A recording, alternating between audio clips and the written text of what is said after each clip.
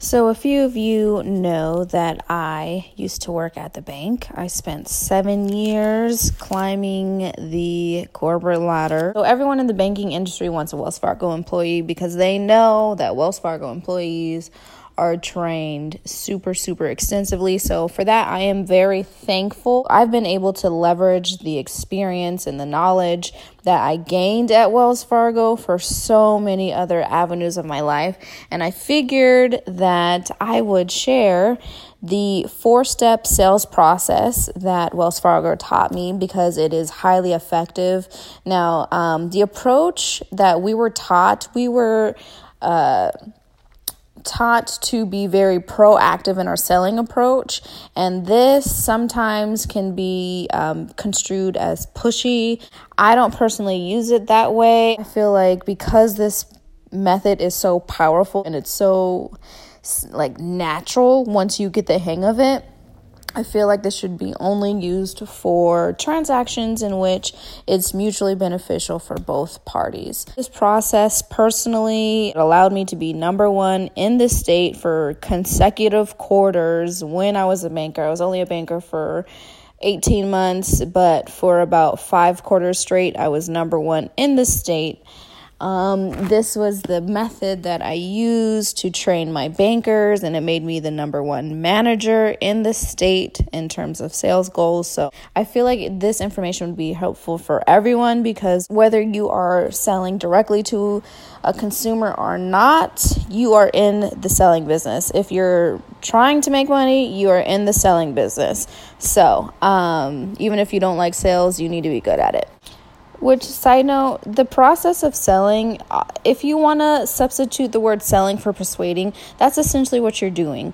You're persuading someone to give you something you want, which is money. Entry and engage. That is the first component of interacting in the sales process. The second one is assess. The third component is solve, and the fourth component is enhance and exit. Let's take a deep dive into the first component, which is entry and engage. So in this first component, you are building rapport with your prospect. You're getting to know their background, their struggles. You're getting to know their pain points. You're sharing little bits of information with yourself. You're just really setting the stage and you're setting the foundation for a beautiful interaction. The questions that you ask during the entry stage are strictly getting to know you questions. So you're getting to know their motivation for purchase. If you play your cards right, you'll also learn what type of buyer they are early on. If you know the correct questions to ask, you're going to learn if they're a logical buyer or an emotional buyer. People only do business with people that they know, like, and trust. In this entry stage of the sales process, you're making sure that the prospect is getting to know and getting to like you. It's during this stage that I share a little bit about my background, my hobbies. I'm making sure I'm smiling. I'm making sure I have a positive tone of voice.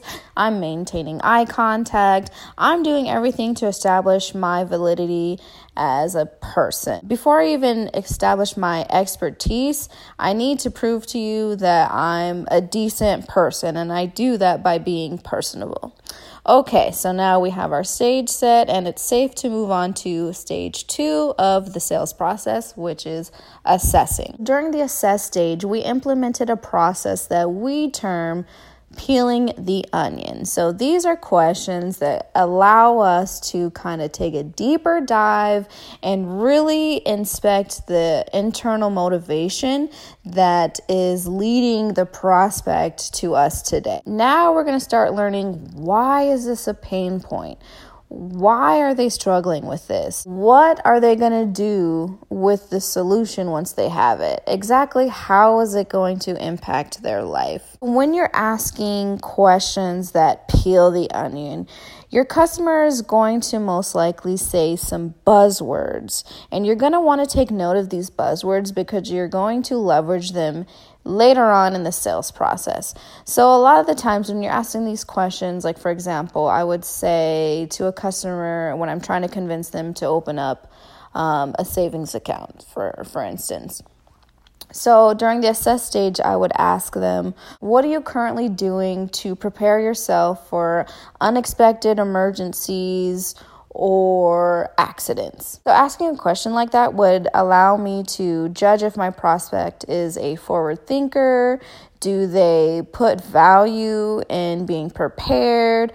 Are they organized in terms of, are they able to separate current expenses from future ones? Things like that. The more information that I learn from my prospect, the more I can establish myself as the go-to person that's able to solve their needs. Because what I'm going to do is I'm going to essentially hold up a mirror and reflect back to them my solutions using a method called match talk. When you use match talk, you're basically paraphrasing your customer's need while presenting the solution. You're putting it right back in their face that they stated that they had a need for your solution. This prevents them from backing out later on in the process, saying that they're not interested in whatever it is that you're selling, because you're specifically saying, well, you mentioned that you were interested in this solution solves the problem you said that you had. So the third stage in the sales process is solving.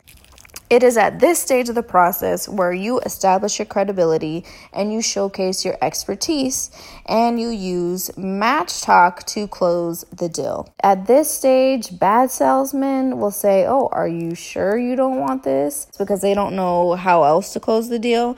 But we're not bad salesmen over here, boo-boo, okay? You are not going to get desperate. You're just going to guide your prospect to make an educated decision. Sometimes that educated decision means they're not going to go ahead and purchase from you, and that's okay. People are more likely to purchase from you later on down the line after denying you the first time if you are gracious with their no. You're more able to be gracious when receiving a no when you do not have desperate energy about you. I walk into this stage of the process knowing that it's only my job to help my prospect make an educated decision. I'm not here to convince, to push. I'm not here to bargain. I'm simply here to give you information and help you reach the decision that best fits you. And I'm also going to explain to you why working with me is a good decision. So this is the stage where you also compliment the prospect.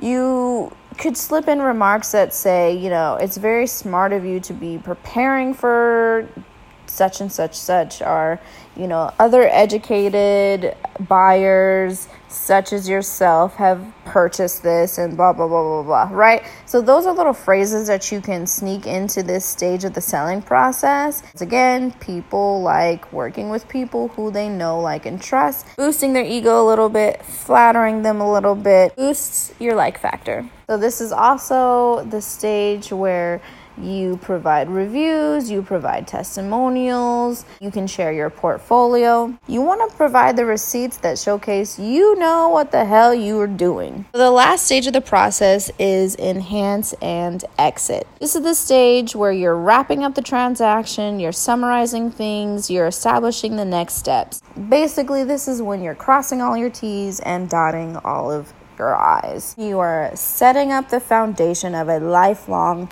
business relationship with your prospect. So, in review, there are 4 stages of the sales process. The first one is entry and engage. The second one is assess their need. Third one is solve their problem or provide the solution.